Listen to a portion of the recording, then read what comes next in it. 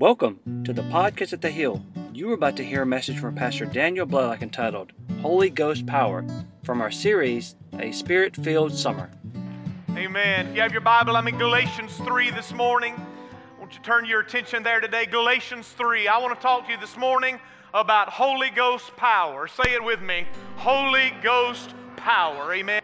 I'm thankful today that the same anointing that rested on Jesus to break the chains is still with us today. Amen. Jesus didn't just take it to heaven with him. He dropped it back off 10 days later. Amen. And he poured it out on his church on the day of Pentecost.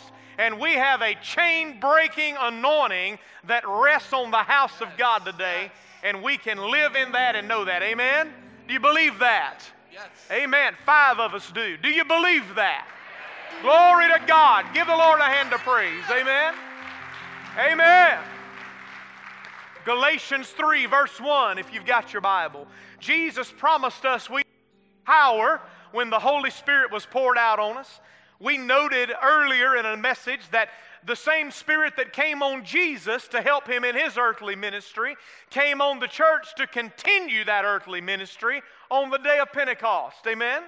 And we talked about that. The theme that ties Luke and Acts together is the Holy Spirit's ministry in the church. Even the Apostle Paul, who led Luke to the Lord, he had a lot to say about why believers need to activate the power of the Holy Spirit in their lives and walk in that and live in that. And I want to turn to one passage where he addresses it, and that is Galatians 3, verses 1 to 3. Amen. If you found your Bible, say amen. Amen. Hear the word of the Lord. O foolish Galatians, who has bewitched you that you should not obey the truth, before whose eyes Jesus Christ was clearly portrayed among you as crucified? This only I want to learn from you. Did you receive the Spirit by the works of the law or by the hearing of faith? Are you so foolish then, having begun in the Spirit, are you now made perfect by the flesh? May God add a blessing to the reading of His Word, and His people said, amen. Amen. Say Holy Ghost power. God has promised us that not only does the Holy Spirit lead us to Jesus and seal us when we're saved, but He can deliver to us the power we need to walk and live every day of our Christian experience. Aren't you thankful for that? Amen. He doesn't just start it, He continues with us all the way through. Jesus said, I will give you a comforter and He will abide with you forever. Abide means He will stay. Amen. I used to get tickled at some kids we would pick up on our bus, and they didn't use the word live, they used the word stay. And I thought about that a lot. Say, where do you live? And they would say, I stay on Washington Street. I thought about that. I like that. I stay. Some people don't stay at home very much, do they? Some people, that's why they spend more on their car than their house, because they use it more, right? Yeah. But I want to tell you, when the Holy Spirit comes, He comes to stay somewhere. Amen? In the Old Testament, the Spirit would come and rest on someone for a moment, so they could prophesy or do a mighty work, and then the Spirit would lift off of them. But the Bible says when Jesus showed up, John the Baptist recognized Him because he said, you'll know He's the Messiah when the Spirit comes on Him and remains. When the Spirit comes and stays. When the Spirit comes and abides, you'll know that's the Messiah. Amen. And one day Jesus stepped in the water and the Spirit came and never left. He abode upon Him. He rested. He remained on Him. And I want to tell you, when Jesus poured the Holy Ghost out on the church, He doesn't come and lift. He came to remain. He came to abide. Amen. And you can have the Holy Spirit abiding in your life, remaining, staying, resting on your life. God's hand on your life every day of your life. Would you be interested in that? That's a wonderful way to live, amen? And the Bible tells us that indeed we can. So we need Holy Ghost power to live in the world that we're in. Oftentimes, a couple of weeks ago I explained that there's a difference between being baptized or filled with the Holy Spirit and being saved. What happens to us in conversion? When I'm saved, I'm born of the Spirit. But that's not the same as being filled with the Spirit. We explained it about baptism. Whenever you got saved, the Spirit baptized you into Christ. Romans 6 says. But when you are filled with the Holy Spirit, Jesus baptizes you in the Holy Spirit. That's a different thing. And we can experience that great blessing and that great benefit. We need the power of God. Some people say, well, Pastor, if I can be saved without the baptism in the Holy Spirit, why do I need to press on through and pray until I'm filled with the Holy Spirit? Well, the reason is simple. You don't get saved and go straight to heaven. Amen. You don't go from here to heaven. You go from here out the back door into the world to fight against the world and the flesh and the devil. And there's a lot of obstacles between here and home, and we need power to face those obstacles. Amen? Power. Say power.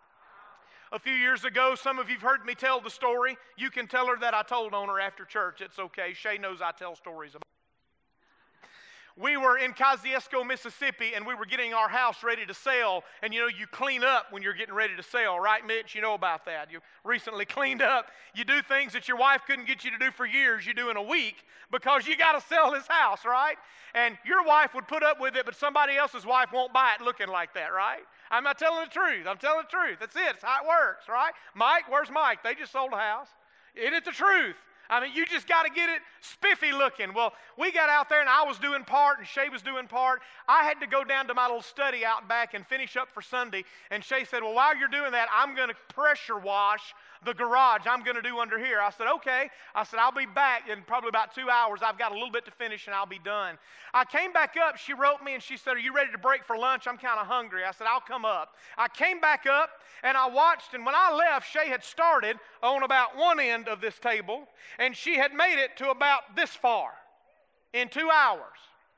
And she looked at me and she said, this thing is just not working right. I don't know what's wrong with it, but I said, you haven't gotten any further than from here to there in the 2 hours that I've been gone? She said, no. And she squeezed the trigger and the water was coming out, and she said, I'm literally having to cut it about a centimeter at a time, and I'm having to hold it right down on top of it to get it to cut through the grime and the dirt. And I reached over to the machine and I flipped this switch and it went, and she said, what's that? I said, point it down there and squeeze the trigger now. Big old powerful stream came out, and it cut a swath about that wide, and I just took it and waved it down, and it cut grime all the way down. And she said, you have got to be kidding me. If you want to know what good the baptism in the Holy Spirit is, I just explained it to you. Which way would you rather face the obstacles in front of you? You've got the Holy Spirit living in you, but what you need is to turn the switch on and release Him and let Him be all He wants to be in your life. Amen.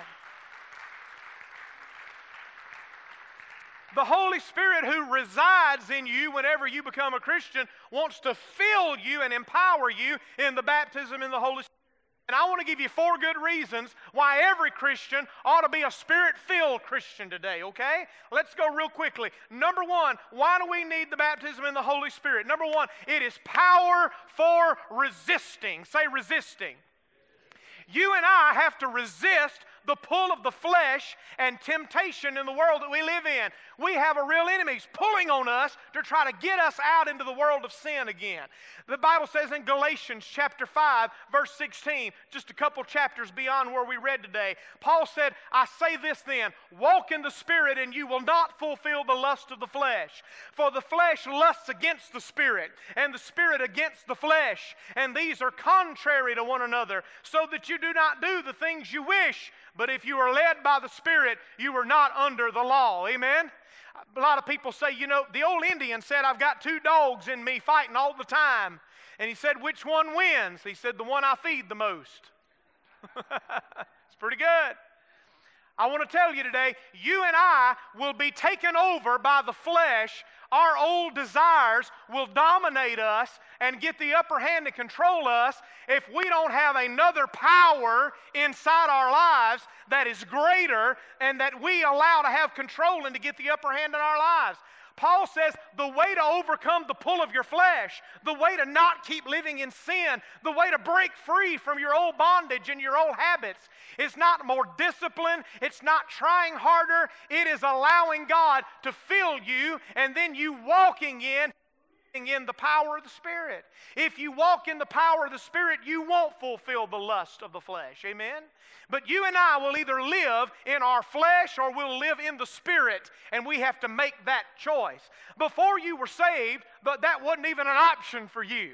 The Holy Spirit wasn't present, and you lived in your flesh, and you did what you wanted, when you wanted. But now you have the ability to say, I will not walk in the flesh. I will surrender my heart. I will believe God to fill me and empower me by His Spirit, and I can live a new life.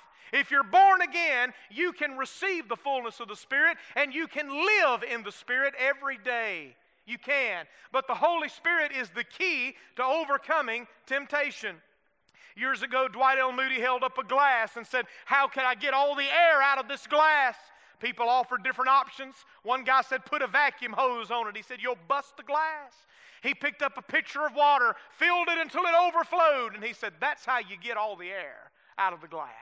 The way you and I overcome the flesh is by being so filled with the Holy Spirit that the flesh doesn't have opportunity to rise up and control us anymore. If you're having trouble with old patterns of behavior, the answer is not more accountability or more discipline. Those things can be helpful, but on their own, they'll never be enough. Did you hear me? They can be helpful, but they can never be enough. That's the problem. I see people all the time who are disciplined and they fall over and over again. I see people all the time who have accountability partners, and all they do is every week their accountability partner calls them and they say, well, I blew it again. Well, try harder next week. Well, that's some kind of advice. I tried hard this week. Amen? We need more than accountability, more than discipline. We need a power outside of us, greater than us, to invade our lives and strengthen us to do what we cannot do on our own. And that power is the Holy Spirit, amen? And we can live and walk in power for resisting. The Holy Spirit can help us in the hour of temptation. He can our conscience and tenderize us so that we feel the grief that it would cause Him if we gave into our sin. The Holy Spirit can remind us of the example of our Savior. The Holy Spirit can take the Word of God that we've read and heard preached and memorized, and the Holy Spirit can bring that Word up in our spirit so we can remember God's Word and grab that Word and use it like a sword to put down the temptation of the enemy. That's the way Jesus fought temptation. The Spirit of God on Him, the Word of God. And He took the sword of the Spirit and ran that old devil out of his life and made him leave him alone and stop tempting him. We can take the Word of God and do that. He can give us strength to face the pull of temptation. He can lead and guide us to the way of escape that God has promised in every temptation. Amen? Did you know that in every temptation, God promised you two things? The Bible says in Corinthians, He said, no temptation has taken you except what is common to man, but God is faithful, and number one, He will not allow you to be tempted above what you can stand. You say, well, it sure feels like it sometimes. But if you're a Christian and the Holy Spirit is present in your life, you are never tempted beyond what you can bear with His help. Did you hear me? Oh, well, I'm no match for that temptation. No, but the Holy Spirit can help you stand against any temptation if you'll yield to Him and cooperate with Him and allow Him to strengthen you. God puts a limit. Say a limit. God puts a limit on every temptation. When people say, well, I just couldn't stand it anymore. I reached my breaking point and I gave in because I had to. Let's be honest, that isn't true. You gave in to what you wanted now instead of what you wanted most. You hear me? I see Christians all the time who choose what I want now over what I want most. We can't fall into that trap like Esau, who sold his birthright for a pot of stew. We give into what we want now and give up what we want most, what we're going to need most. Don't do that. The Holy Spirit will not let you be tempted above what you can bear. You know what else God does? the Bible says not only does He put a limit, the Bible says He places an exit. Say an exit. With every temptation, the Bible says, He will make a way of escape from that temptation. God will show you a way out so that you don't have to give into your sin. It may be leaving the room. It may be leaving the conversation. It may be getting out of the situation. But God will give you a way out if you're looking for a way out. Amen? Amen. You know, I remember driving into Atlanta and you see the sign, Atlanta, next 8 exits. But I want to tell you, if I go past 8 off ramps, I'm going to miss Atlanta. Amen? Sometimes God gives us exit after exit after exit. He gives us chance after chance after chance to get out of the temptation. But if you don't take an exit ramp, you're going to end up in sin. You're going to end up in sin. The Holy Spirit will strengthen you. He'll put a limit. He won't let you be tempted above what you can bear with His help. And He will give you an exit, a way to get out of the situation so that you don't fall into sin. But you have to cooperate with the Holy Spirit. That's what Paul said in our verse. I say then, walk in the Spirit. Say, walk in the Spirit. Something we have to do. Eugene and I were talking about this at the pastor's breakfast this morning. We have to cooperate with the Holy Spirit. The Holy Spirit isn't going to do everything by Himself.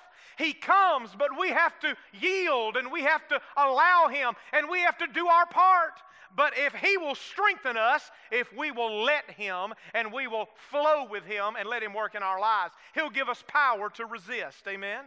You know, sometimes it's the little things or the 1 or 2 areas of our life that we won't surrender fully to God that get us into trouble. Little things can matter a whole bunch.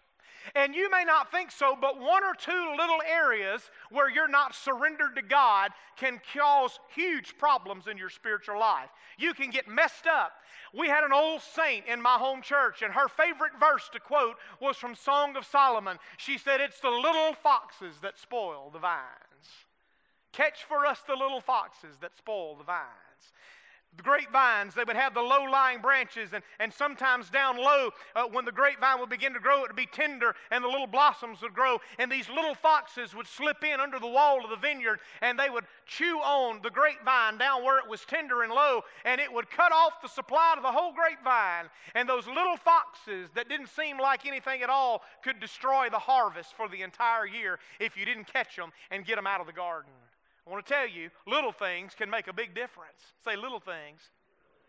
Years ago, the story was told of a retail giant who tried to buy this whole shopping center so they could put in their large operation. Right in the middle of the strip mall, though, was a little mom and pop grocery store, and the owner had been there for years, and he would not move. His heels in and said, "Nope, I will not move." He had a 25-year lease on the building. They couldn't make him get out because he had a legal right to the building as long as he paid his lease every year. And he said, "No, I won't move." Well, the retail giant just put their stuff in on both sides of him, and they put big signs up advertising just an amazing grand opening sale, and everybody began to fill up the parking lot. And the little guy who owned the mom and pop store decided, you know what, if you can't beat them, join them. His building was right in the middle of all their property. And so right in the center, he went out and put a sign right above his own business. It said, "Main Entrance." Main entrance. Little things can make a big difference. Little things can make a big difference. And I want to tell you, if you've got some little areas of your life where the devil keeps getting to you and eating your lunch and robbing you of victory, there's only one person in this world that Jesus sent back who can give you the power to stand against that temptation and win the battle, and that is the Holy Spirit. Amen? Power for resisting. Say resisting. Number 2, power for coping. What do you mean coping, Pastor? You know, if you haven't noticed it, the Christian life is difficult. It's very hard sometimes. We face a real enemy, not only an enemy on the inside called the flesh, but we face an enemy on the outside. We face the devil. We face his horde of spiritual minions and demons and influences, and it takes great difficulty to stand against those things. Amen? We live in a world that is dark because of the influence of Satan, and we have to stand against that. Ephesians Finally, my brothers, be strong in the Lord and the power of His might. Put on the whole armor of God so that you may be able to stand against the wiles or the schemes of the devil. For we do not wrestle against flesh and blood, but we do wrestle against principalities and powers, against the rulers of the darkness of this age, against spiritual hosts of wickedness in the heavenly places. Therefore, take up the whole armor of God, that you may be able to withstand in the evil day, and after you've done all, to stand. Amen. And stand against the enemy because of the power of the Holy Spirit. When I was a child, my dad kept an interesting little device around the house. You hardly ever see them anymore. You can probably find them in an antique store or maybe on the wall at Cracker Barrel if you look around you. I don't know the proper pronunciation, but my daddy called it a coal oil lamp. Anybody ever had one of those? They stink, don't they? Yeah. But whenever the lights would go out, we would often, like many of you, not have batteries for a flashlight, but my daddy kept that coal oil lamp somewhere handy. And when the lights, we lived out in the country. We lived on a dirt road, not a gravel road. The grader kept knocking all the gravel off in the ditch. We lived on a dirt road, amen? Red clay dirt. Mud when it rained, a mud road. But it was dark. When the lights went out, you couldn't see your hand in front of your face at night. We were in the country, amen? Amen. And my daddy would light that coal oil lamp, and I used to watch that thing, and I never could figure it out. Here's this little cotton cloth wick, and you'd light it on fire, but it wouldn't burn up. How in the world could that little wick not burn up? And finally, when I got older, I asked my daddy, I said, explain to me how a piece of cotton this long doesn't burn up when it burns for hours. And my daddy said, son, the way it works, it's called a wick because it wicks the oil from the bottom and it pulls it up. And the fire pulls it up and it draws it up through, and the cotton is not burning. The oil is burning. The oil burns, but the cotton doesn't. And the cotton can stay there all day as long as the oil is flowing. The cotton can stand the heat because the oil is the one that's on fire, not the cotton. And I thought, wow, that's interesting. You and I can stand up to the fiery battle against the evil one as long as we are filled with the Holy Spirit. As our wick is dipped in the oil of the Holy Ghost, it doesn't matter how hot the battle burns, you won't be consumed. You won't be burned up. Why? Because your faith can draw strength and power and might from the precious Holy Ghost, and He can enable you to stand against the hottest, fieriest battle and not be consumed. Isaiah 43 says, when you walk through the fire, you will not be burned, neither will the flame kindle on you, because I'm the Holy One of Israel, your Savior. The Holy Ghost can keep us in the fiery battle against the devil, and we cannot be harmed or hurt. Amen? If we'll keep the wick of faith in the oil of the Holy Ghost, we can face the trials of life without being destroyed. James is clear that if we are going to overcome the devil, we must submit to God and then resist the devil. Amen? A lot of people can't resist the devil because they play with him too much. Amen? T.D. Jakes once said, you can't rebuke a devil that you give constant access to your life. You can't open a door and play with the devil on Saturday and get up on Sunday morning and tell him to leave you alone. Amen. You have to submit yourself to God. You have to be surrendered to the Lord. You have to be serious about living the Christian life. But if you will submit to God and you will resist, fight, stand, push back against the enemy, he will have no choice but to flee from you. Why? Because there's a power in your life greater than you. 1 John said, you're of God, little children, and you overcome the devil because greater is he that is in you than he that is in the world. The Holy Spirit in you is greater than the devil out there. Amen. But you've got to submit to God, be filled with His Spirit, and walk in that and resist the devil. You've got to push back against the enemy that's pushing against you. And the Spirit will give you the power to do that. Amen. If we try to stand in our own strength, we'll fail. He's a roaring lion. He is a formidable enemy. Even the archangel Michael did not dare face him in his own strength, but said, may the Lord rebuke you. Do you hear me? You and I must stand in the Spirit's power if we're going to win. Cars run on the storage principle. Say storage. The way the car runs, you know this, about once a week, if you drive a lot, 2 or 3 times a week, you have to pull into the service station, undo the cap, that pump in and you have to fill that car up with gas.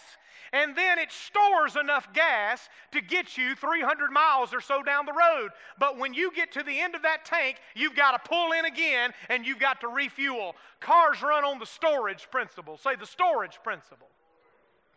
But I want to tell you, there are some things that don't run on the storage principle. One of my favorite things to do in New Orleans is ride the trolley. I know it seems childish, but it brings back my memories of watching Mr. Rogers' Neighborhood. Amen? Didn't you love the trolley? You know he was your favorite. I could have cared less about what Mr. Rogers did. I just wanted to ride that trolley and see the puppets. Amen? That's the only reason I watched the show. Amen? I love it. I wish they could have done a whole show with just the puppets. Now they've got one. It's Daniel Tiger's Neighborhood. Mr. Rogers died and the tiger took over, and I'm for it. Amen. I like it. The trolley. When you go down to New Orleans, you realize something. Those trolleys don't run on the storage principle. They don't fill them up with gas. No. If you look on the outside, it's got a hook on the top, a metal hook, and that metal hook is attached to a power line, a metal line, and there's electricity running through that line, and it runs on the contact principle. Say the contact principle. It doesn't store enough power to get it down St. Charles Avenue. No, their power is in the line. And what the train does is it just hooks onto the power line. And as long as the train is connected to the line, it's got unlimited power. It can go all day and all night because it's connected to the source. Amen?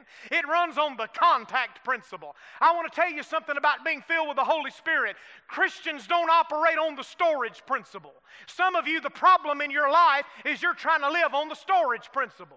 What do you mean? You come to church and you try to get filled up enough to make it to Wednesday, and then you come back on Wednesday and hope that the preacher can cap you off and get you through to Sunday. Amen? And then when you really get low, you pray for a revival.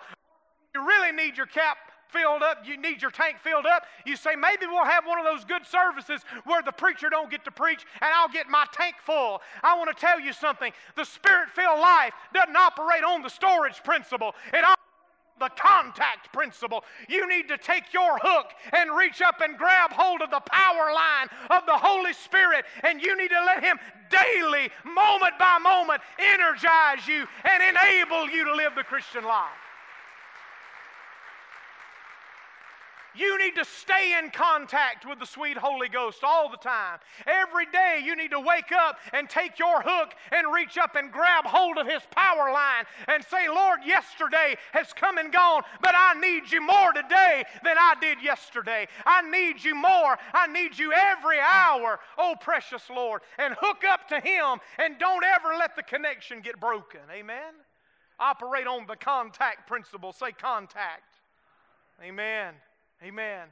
That's why we pray regularly. We fast often. We'll never grow in Christ to the place where we're not dependent on the Spirit day by day, moment by moment. I used to think, grow up and be mature enough in the Lord that I wasn't so needy. Did anybody else ever feel that way? Remember when you were a young Christian? Man, I have to read the Bible and I have to pray and I have to stay in church. And if I miss a day in prayer or I miss a service, I just feel it. And I thought maybe one day I'll get mature enough in the Lord that it doesn't work like that for me. I can go longer stretches and be okay spiritually. You know what? I've been a believer for 30 years this year. 30 years. June 11th was that 30th anniversary of me receiving the baptism in the Holy Ghost. I've been a Christian for over 30 years. And I want to tell you, I am as needy and dependent today as I was the night that I met the Lord. You don't ever outgrow your dependency on Jesus. You never get to a place of maturity where you aren't dependent on Him. I think, if anything, you just get more comfortable with your dependence. Does that make sense? You just get more comfortable with the fact that the power is never in me. It's not in me being a better Christian. It's not in me being a more mature Christian. Hopefully both of those things have happened along the journey. But I need daily, moment by moment contact. I need daily infilling with His Spirit, just like I did at the very beginning. We never get to the place where we don't need to be filled and energized by the Holy Spirit's presence and power. We never do. It's always going to be the case for us. We need power for resisting, power for coping with the trials of life and the attacks of the enemy. Number 3, we need power for praying. Say praying. The Holy Spirit is the one who energizes your prayer life. Can I tell you, if there's a place where we often struggle as Christians, it is in our prayer life. We have learned to use the phrase, I'll be praying for you, like Jamison Creel said a couple weeks ago, as a nice way of saying goodbye. That's how we end the conversation, right? Well, I'll be praying for you, and we pat him on the shoulder. That means the conversation's over, goodbye, move on, right? And how often do we really remember to pray for the people that we promised to pray for? Many of us, if we're honest, when we get in prayer, we find prayer to be a struggle.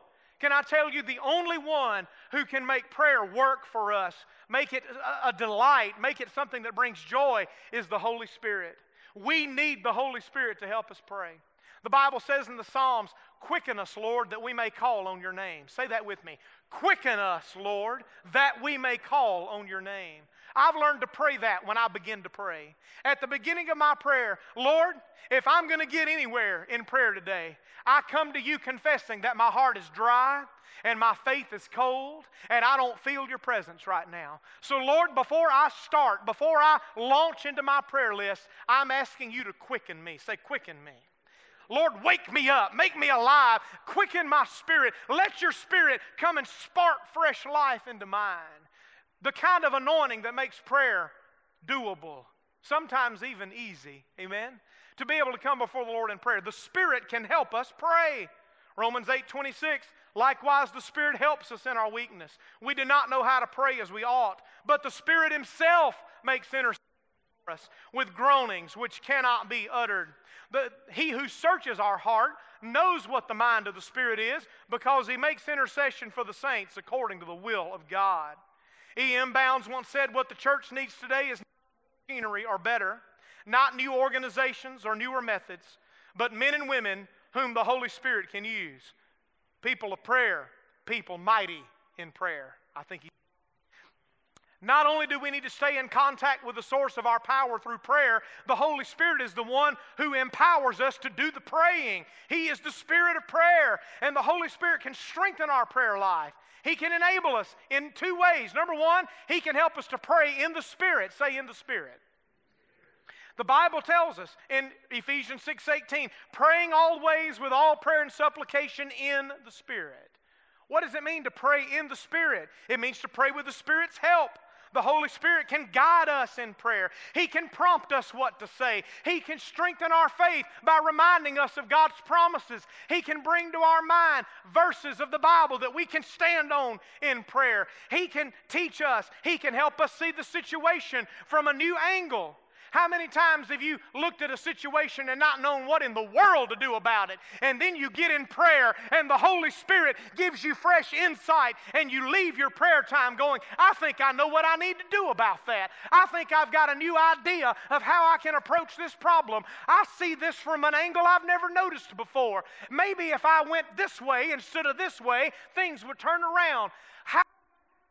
Pray in the Spirit. The Spirit enables us to pray. And not only to talk to God, but to hear back from God. Amen? And to cooperate with God in prayer. He can guide us. He can give us the faith and the perseverance to keep on praying when the answer doesn't come quickly. We can pray in the Spirit. Say, in the Spirit. And number two, we can pray with the Spirit. Say, with the Spirit. Say, preacher, aren't they the same thing? Not exactly. Praying with the Spirit is a subset of praying in the Spirit. You're praying in the Spirit anytime you sense the Holy Spirit helping you and carrying you along in prayer. You are praying in the Spirit. But Paul uses this phrase, praying with the Spirit, in a very particular way. In 1 Corinthians 14 and 15, he says he's talking to people who are confused about how praying in tongues operates. And Paul says to them this. Some of them would say, he says, listen, when you pray in your native language, you know what you're praying. Your mind is fruitful. You know what's going on. You know what you're saying. You know what God is saying to you. You understand the communication. He says, but when you're praying in a tongue, when you pray in tongues, he says, you don't know what you're saying. Your spirit is being encouraged, but your mind is not fruitful. But your faith is strengthened by praying that way. Your heart is encouraged. You sense and feel God's presence. And sometimes the Holy Spirit gives you insight if you're praying in tongues about the situation. Paul says, then what do? Do we do one or do we do the other? And Paul says, yes. Paul said both. 1 Corinthians 14 to 15. Read it with me. I will pray with the Spirit, and I will also pray with the understanding. I will sing with the Spirit. I will also sing with the understanding. Now, there are churches today that say praying in tongues is of no value because you don't understand what you're saying. Is that what Paul said? Did Paul say we should choose praying with our understanding over praying in tongues? Is that what he said? Is it? What did Paul say? Do both. They both have value. They both serve different purposes, and they both can enhance our spiritual life and enhance our prayer life. I want to tell you, I would do if I could not pray in tongues. Of God gave me the utterance to do that when I needed to pray. There are moments in prayer I don't know what to say. There are situations I don't begin to understand what a solution would even look like. There are situations I only know a little piece of. I don't even see the whole picture of what is going on. It's so confusing. But in those moments, I can go before God and I can get on my knees and I can pray till I get to the end of what I know, and then the Holy Spirit can enable me to open my mouth and pray in a heavenly language. And I'm not praying what I know then, I'm praying what He knows then. And He knows everything about the situation, and He knows what the will of God is in the situation, and He knows the parts I can't see, and He knows what needs to happen when I don't know what needs to happen. Thank God for the ability to pray with the Spirit. Say, with the Spirit. The Spirit can enable us when we've exhausted our limited knowledge for a person or a situation. He can pray through us the perfect will of God. He can reveal what we need to know that we don't know when He chooses to. Amen? I'm thankful for that.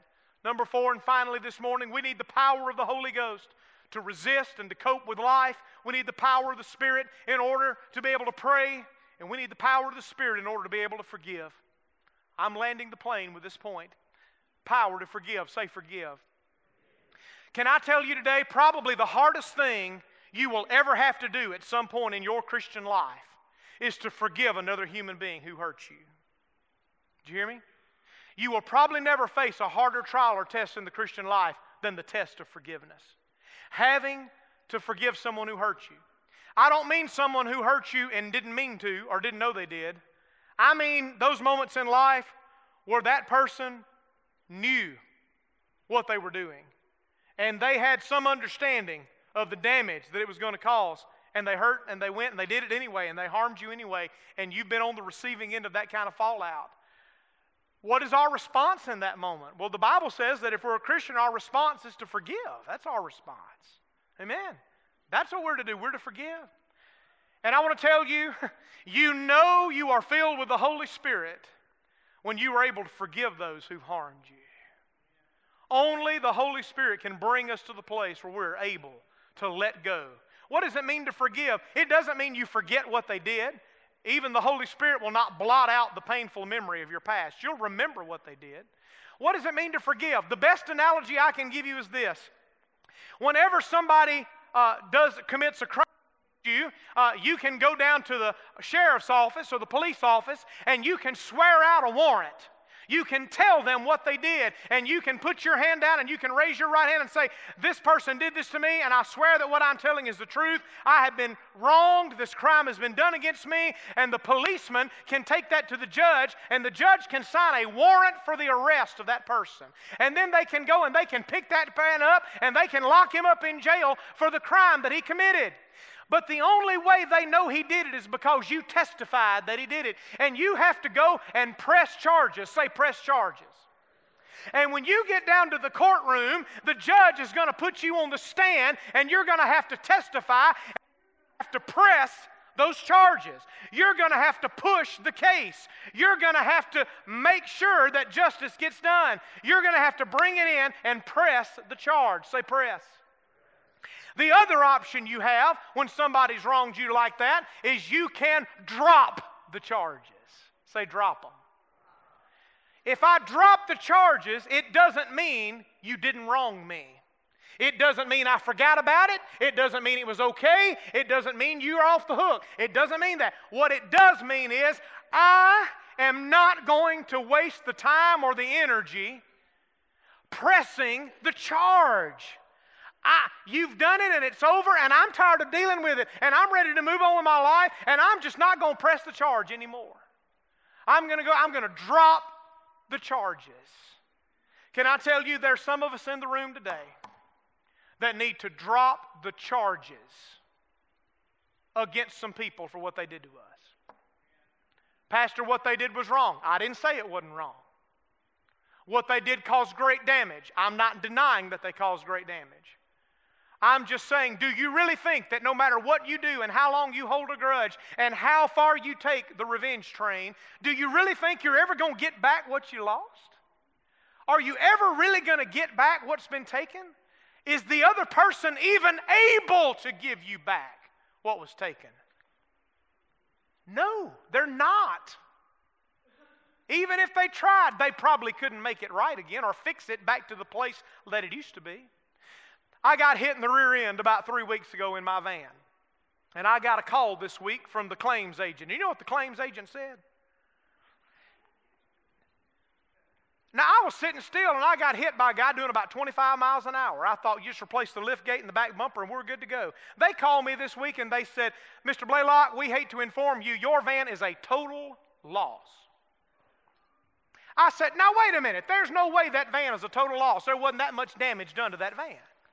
They said, it's not about how much damage has been done to the van. I said, well then how do you figure it's a total loss? They said, the value of the van compared to how much it's going to take to fix it, it's not worth what it's going to take to fix it. We would be better off, and you would be better off, if we just wrote you a check and you went and got you another vehicle and you just forget about this one. Now you know what? I can do whatever I want to with that van, but it won't ever be like it was. It is a total loss. Now, I can cry about it, I can go get it, and I can go try to get somebody in Mississippi to rebuild it and fix it, because you can't do that in Alabama, but you can in Mississippi. The law's different over there. I can do that. And I could drive my 2012 van with 130,000 miles on it. But you know what? It would never be the same, and it would never be worth what it was because it's been marked as totaled. And it doesn't matter what I do, I'll never get back fully what I got in it. You hear me? What am I going to do? I'm going to cash my check and go get me another car. That's what I'm going to do. What else can I do? You've got to drop it so you can move on with your life. It's either that or I can fight for the next 6 months and drive around in one car, and I'm not doing that. Amen? What are you saying, preacher? Some of you have experienced a total loss in some area of your life. Say total loss. And the best thing you can do is drop the charges. The best thing you can do is write it off. The best thing you can do is let it go and say it will never be fixed. It'll never be like it was. And I am releasing it. And I am releasing them. How do you do that? It takes the power of the Holy Spirit to do that. Stand in the Lord's house.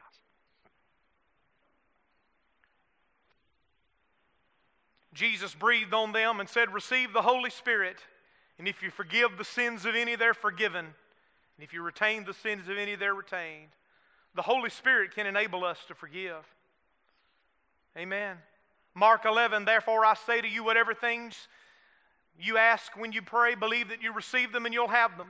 And when you stand praying, if you have anything against anyone, forgive him, that your Father in heaven may also forgive you your trespasses. But if we do not forgive, neither will your Father in heaven forgive you your trespasses. One of the chief things that hinders our prayers and cripples our faith is bitterness, resentment, and unforgiveness. And I want to tell you today, if you are stuck because of this, I want you to believe God today for the Holy Spirit to empower you to let it go, to write it off, to forgive, to hand them over to God. You say, well, won't they ever have to answer for what they did? Your Father was standing in the room when they did what they did, and your Father will deal with them. Forgiveness doesn't mean it's never going to be dealt with. Forgiveness means you're not going to deal with it. You're going to stop trying to make sure that justice is done. You're going to stop trying to get revenge. You're going to stop holding them in your mind rent-free. You're going to stop. It's not anything. You hand them over to the Lord and say, Lord, they are yours to deal with. And whatever you do with them is good and right, and I trust you. But Lord, I am done holding the debt on my books. I'm done. Only the Holy Spirit can enable us to forgive. Years ago, a woman named Corrie ten Boom, who had survived the Ravensbrück concentration camp, stood in a service like this where she'd preached about the forgiveness of God. And as she got ready to exit the service that day, there was a man on the back row, and he was wearing a visor that had a skull and crossbones on the insignia. And she saw him, and when she saw his face, she immediately recognized him, and her mind flashed back. He was one of the guards at the Ravensbrück concentration camp, where her sister had died and where she had nearly lost her life. In fact, she remembered walking past him naked with her sister standing in front of her, skin and bones, as they were sorted out and she lost her life. That day, at the end of the service, this guard walked up, stuck his hand out to Corrie ten Boom and said, "Excellent message you preached today." He said, "I was a guard at Ravensbrück. I did some horrible things that I'm not proud of. But since then, I've become a Christian, and I've received Jesus as my Lord and Savior, and I know that God has forgiven me of my sin. But I just wanted to know today, you forgive me for the horrible things that I did?" And she said he stood there with his hand out for only a few seconds, but it seemed like a year passed in those few seconds. And she said, everything on the inside of me said, I can't do it, I can't do it. The picture of my sister flashed back in my mind, and I thought, how can I say to this man, I forgive you? How can I let this go? How can I look in the face of the one who did so much evil and harm to my family and release him from the debt that he owes to us? She said, and I could not do it, but I knew that I must do it. And she said, in that moment, I dropped down and said, Lord, I can't do this, but you've got to help me. Lord, I can't, but you can. Holy Spirit, you've got to help me. And she said, in that moment, I felt the presence and the power of the Holy Spirit fill me up. And she said, I reached and stuck my hand out, and I said, friend, I forgive you. And I shook his hand, and she said, and when I did, years of pain and hurt and brokenness rolled, not off his shoulders, but off my shoulders. Jesus said, forgive that we might be forgiven. We release so that we cannot carry the burden of it anymore. When you set somebody free by forgiving them, you're not turning them loose, you're turning yourself loose. But the Holy Spirit can enable us to do that. Lord, help us. I want to tell you today, Corrie ten Boom said, I would like to say to you that I never again struggled with forgiving anybody. She said, I wish I could say it, but I can't. I wish I could say that merciful and charitable thoughts just naturally flowed from me from that day on. She said, but they didn't. She said, if there's one thing I've learned out of 80 years of living, it is this. I store up good feelings and behavior. I can only draw them from God fresh each day. What is she saying? You don't operate on the storage principle. You operate on the contact principle. I can't store up enough to get me through the week. I have to constantly live in dependence on the sweet Holy Ghost. Are you living the Spirit-filled life today? Is He enabling you and empowering you? Are you finding His strength to face the trials and challenges of life? If we are willing, the Lord can make us able. Saying I forgive you is not saying it didn't, no big deal, it didn't hurt. It's not staying in the abuse, but it is choosing to understand that the debt we're holding on our record books is uncollectible and won't ever be paid by the other person. Prison door and realizing we're the ones who walk out free.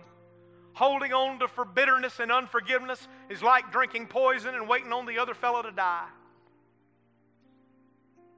If we will invite Him to, the Holy Spirit can give us the power to forgive those who've harmed us. Bring us into the glorious liberty of the children of God. Now, I know some people who would say, well, Pastor, I just believe that you get all of that whenever you get saved. Some separate work. Well, I love the words of Martin Lloyd-Jones. He said it this way. He was a Reformed Christian who came from a church that taught that very thing, but he didn't believe it. Now, I don't believe it either. He said, I want to tell you the baptism in the Holy Spirit. You may call it what you want, but I want to know, have you experienced the fullness of the Spirit? He told his church, I know all of you listening to me come as I do from a Reformed background. He was a Presbyterian, by the way. He said, but it's not good enough. I know that all of you would want to say to my question about the Holy Spirit, we got it all at conversion. There's no need for any more experience. Dr. Jones said, I have only one question to ask you then. If you got it all in conversion, where in God's name is it? Where is it? As I said a few weeks ago, I'm not preaching about water so you can know what water is. I'm preaching about water so you can get wet. And I'm not preaching about the power of the Holy Spirit so you can write down 4 notes in your Bible that says the Lord gives us the power to do the following 4 things. I'm preaching today so you can live this place and walk in Holy Ghost power. And you'll have the power to fight the enemy, and the power to resist sin, and the power to pray and get answers, and the power to let go of the resentment that has held you in prison for years. Do you want out? The Holy Spirit can enable you today to drop your end of the rope, to drop the charges you've been pressing, and to set you free. Every head bowed, every eye closed. If you have need of this power, I invite you to come today, but I want to tell you what I sense in my spirit. I feel like this morning there's some people who the last point, it's all about you. You know in your heart of hearts there are some issues, there are some people, there is some baggage, there's some old hurt that you need to let go of. Some of you need to drop some charges this morning, and you need to let some people go free. Will you? Will you turn them loose? Father, in the name of Jesus, right now with every head bowed as we wait on you, as we reverence your presence and wait on your Spirit, we ask you this morning that you'd move in this house. And Lord, I pray today for those who just need the empowering and the enabling of the Holy Spirit. I pray, God, that this morning they would come. Some of them need to be baptized afresh in your Spirit, been filled with the Holy Ghost, but they need a fresh infilling and infusion of your power. Lord, some of them today in the past have enjoyed this blessing, but somehow they've broken contact with you. They've not been abiding in prayer. They've not been staying connected to you. And Lord, this morning, they need to take the hook and reach up and grab hold of the wire today, and they need to be energized by the sweet dove of heaven. Lord, but there's some in this room today who their biggest issue, it's not temptation, it's not the trials of life, it's not persevering in prayer, it is letting go of resentment. It is dropping the charges of someone who hurt them. And Lord, I thank you today that even though they may not can do it in their own strength, your Spirit can empower them today to let go, to forgive, and to walk out of this place free by the Holy Spirit's power. In Jesus' name, amen and amen. For just a moment, we're going to open the altar. If you need to pray right now as the Holy Spirit is moving, you respond, you come. Come and someone will meet you here. We'd love to pray with you. Take this moment, act on it. Pastor, call us to act on it now. Because right now the Holy Spirit is moving. Right now He's speaking to your heart. Right now you see the truth. Right now it's clear in your mind what you need to do. But if you walk out that back door, you'll get right back into the world. You'll get sucked right back into everything around you. Ordinary life will wipe out of your mind what you need to do. You'll put it off to another day. Don't do it. Today is the day of salvation. Now is the acceptable time. If the Spirit of God is moving in your heart, respond now and let Him do His work in you. Turn it loose. Allow the Spirit to give you His fullness and His power today. Chad, lead us in song today. The altar's open if you need to pray. Come and pray today. Someone will meet you here and help you to pray. Amen. Thank you for listening to our podcast at The Hill. We pray that you were blessed by this message. For more information on what's happening at The Hill and to stay connected, visit our website at foresthillcog.org, join our Facebook page, facebook.com/foresthillcog, or download our app from the iTunes or Google Play Store.